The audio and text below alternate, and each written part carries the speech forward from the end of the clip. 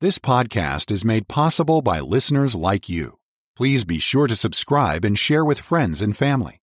To help support this ministry, please visit walkwiththeking.org/donate. Thank you for listening. And hello, radio friends. How in the world are you? You doing all right today? Somebody out there saying, don't be so cheerful. You don't know how I feel. Well, that's true, I don't. And if I'm cheerful, it's because I'm that kind of a person. Not that I'm unsympathetic with somebody who may be hurting at this very moment. God bless you. When you hurt all over, don't you? And you don't need somebody shouting at you and telling you to cheer up. I know that too. I've dropped a few tears in my lifetime. But, beloved, it does help when somebody who loves you opens the Word of God, and that's yours truly, and here we are with God's Word. Titus, the 3rd chapter, winding up our study of that chapter. The last time we got together, we talked about the fact that Paul made plans. It's not unspiritual to plan, but you take God into your plans.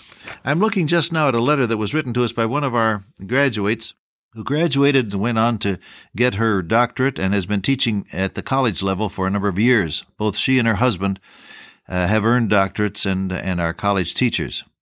I want to quote from a letter she sent me. The older I get, the more the nature of what is done for eternity comes into focus. That's quite a phrase, isn't it?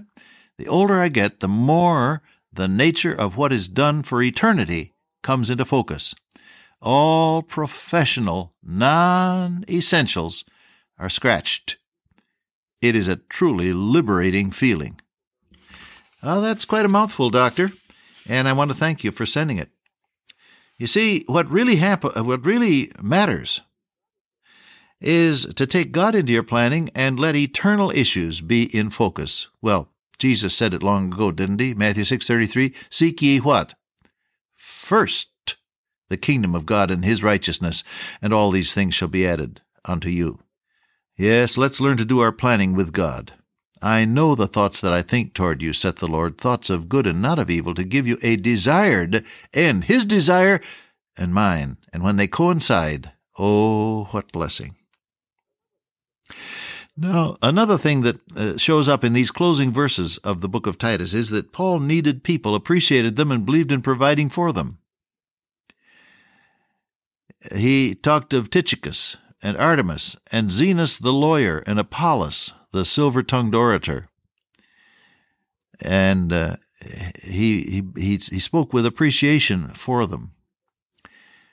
Timothy, 2 Timothy, is full of references to people, as you know, good and evil. You've got Demas, he left. He wanted the world and its goodies. Crescens had a ministry in Galatia. Titus went to Dalmatia.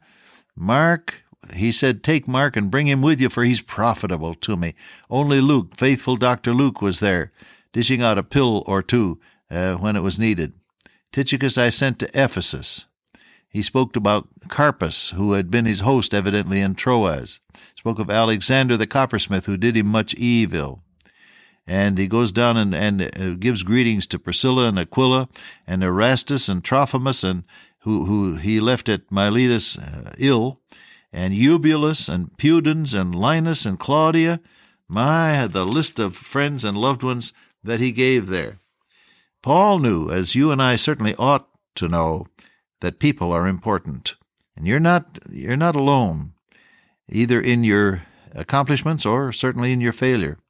When you accomplish something, it's because other people have been working with you for God's glory, and when you fail, other people are desperately hurt by your failure. People. Paul valued people and appreciated them. Paul knew that he needed people, and he believed in making provision for them. Notice what he said. He said to Titus, you hurry up and come to me at Nicopolis, because I'm going to spend the winter there. Come to me at Nicopolis. Is it any sin to want people? You know, we live in such a twisted old world that any time you show any appreciation for anybody, somebody's looking for the angle that you might be playing. It's a pity, but that's how the unsaved mind works. No, beloved, I've learned long ago that honest love and appreciation is all right by the grace of God, you can encourage people, you can tell them you appreciate them, and you can just be right straight out in telling them that you need them. As a matter of fact, Benjamin Franklin said if you want a friend, ask him to do a favor for you. Remember reading that in Ben Franklin's writings? If you want to make a friend, ask him to do you a favor. It's no sin to need people. It is a sin to manipulate people. There is a vast difference between those two concepts. Oh, he said, Titus, hurry up and come on to me, because I'm going to be here all winter long and I need you. Now, needing people has to be balanced by helping to meet other people's needs. Paul was an expert at that. Everywhere he went, he was ministering to the needs of people, wasn't he? Physically as well as spiritually. He brought love offerings from one church to another area that was suffering. And he brought the message of liberation in Christ wherever he went. So your statement of your need for somebody else has to be balanced for your willingness to become vulnerable to their need. Let's look at it from that point of view for a moment. Look at your family, first of all. Those people with whom you live every day and whom you take, God knows, mostly for granted, have some very real needs. A very outstanding Christian in our day has written a book about the fact that while he was busy doing his job and learning verses and getting up at 4 a.m. to pray and going to meetings and giving his testimony, he was completely ignoring his dear wife. Left her out because he was so busy for God. And their chance meetings, either social or physical, were chance. They weren't anything significant, he said. And one day, she said, I want out. I'm numb. I'm dead. I'm not in your life at all. And it devastated him. He hadn't realized it. He said it took 2 years to get back at all where he ought to be, but he worked at it. And there is a story for every one of us. Not only husbands and wives, but children and parents. Did you know, sonny boy, that although most of your thoughts are taken up with what you want and need in your teenage years, I'm sure that's true, did you know that mother and daddy have some needs that you could fill? You know, it'd be wonderful if you came to your dad and threw your arms around his neck, gave him a hug, and say, Dad, I love you, without, that is, asking him for a buck. Parents generally get to know that when children are affectionate, there's an angle. You know, I love you, Daddy. Loan me $1. But it would be your folks long for some genuine, uncalculated expression of real love and appreciation. Yet it'd mean a lot to Mom if you told her one night after dinner, that was a great meal, Mom. You're the best cook in the world. I love you. Well, I tell you, she would savor the taste of that compliment for days. You see what I mean? Folks with whom you live, you take them for granted. You take for granted that your clothes are washed and ironed and neatly put away so you can grab them on your way to work or school. You take for granted that there's a roof over your head and there's heat in the wintertime and the air conditioner works in the summertime and the lawn is mowed and things are kept shipshape. You take all that for granted, but somebody had to do it. And it'd be a very nice thing to say thank you, wouldn't it? So what I'm saying is we need to be aware of other people's need, a need to be recognized, a need to be loved, a need to be appreciated, and a need to be involved. How long has it been since you said, Mom, I think I would like to go to this particular affair. What do you think? You know, we get away from that, don't we? In the process of growing up, you say, I want to be my own person. I want to be me. Well, hey, don't be too quick to cut all of the ties that bind you to that loving association with Mother and Dad. Yes, they're responsible for you, and sometimes they have to blow the whistle. But, it would be so refreshing to them if you'd involve them in some of your planning. You want to think about that, buddy? daughter? Be helpful, wouldn't it? I think it would.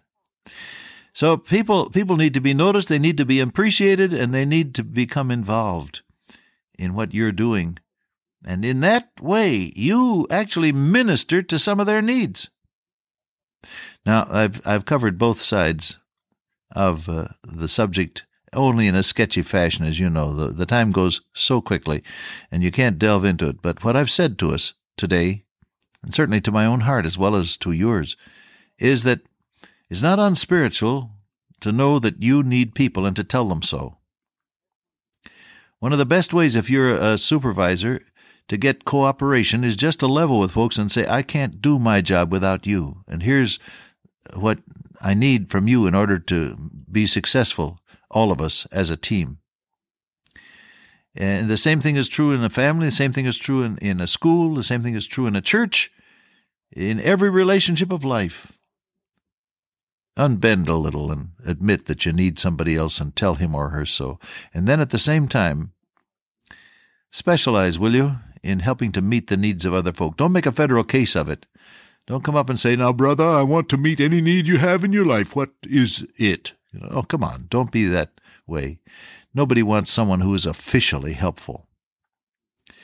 Sometimes you ladies are busy in the kitchen and you have company and the other lady comes out and says, now, how may I help? And you try to be polite, but in your heart you only wish that she would go and sit down. Isn't that true? Anybody who is officially helpful is apt to be a nuisance, so watch it. Don't be officious.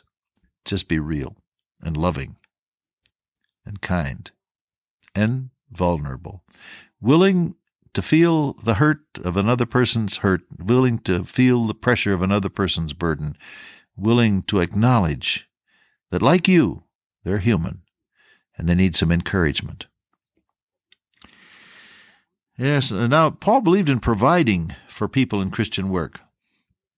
He said, bring Zenas the lawyer and Apollos on their journey diligently, that nothing be wanting. What he was saying to Titus was, you take some offerings for these fellows. We don't want them to go out broke. We want everything provided for them. People are important, and if they are important, you want to provide for them properly. Right? Anybody in Christian work has probably had the experience, like the rest of us, in having people give him the minimum, Well, we'd like to give you more, brother, but the church roof needs repairing, and we've had a lot of bills, and so here it is. Missionaries get this, evangelists get it, and all the rest of us have gotten it from time to time. It's distressing. Don't stinge on God's people if you're helping them do some piece of work. If you're equipping a missionary, don't give him a second-hand car, give him a new one. If you're helping an evangelist, don't give him a stingy little offering. I had one love offering many years ago that was taken. The man said, now, I know that all of us have bills to pay, so you're not going to give very much in paper money, but I want you to give all the silver that you have in your pocket. I thought, oh, great day. Well, so be faithful to people. If you're helping to meet their needs in equipping them, people are important and they need to be provided for properly. Amen? Well, one more thought is coming up the next time we get together, and we'll wait for that.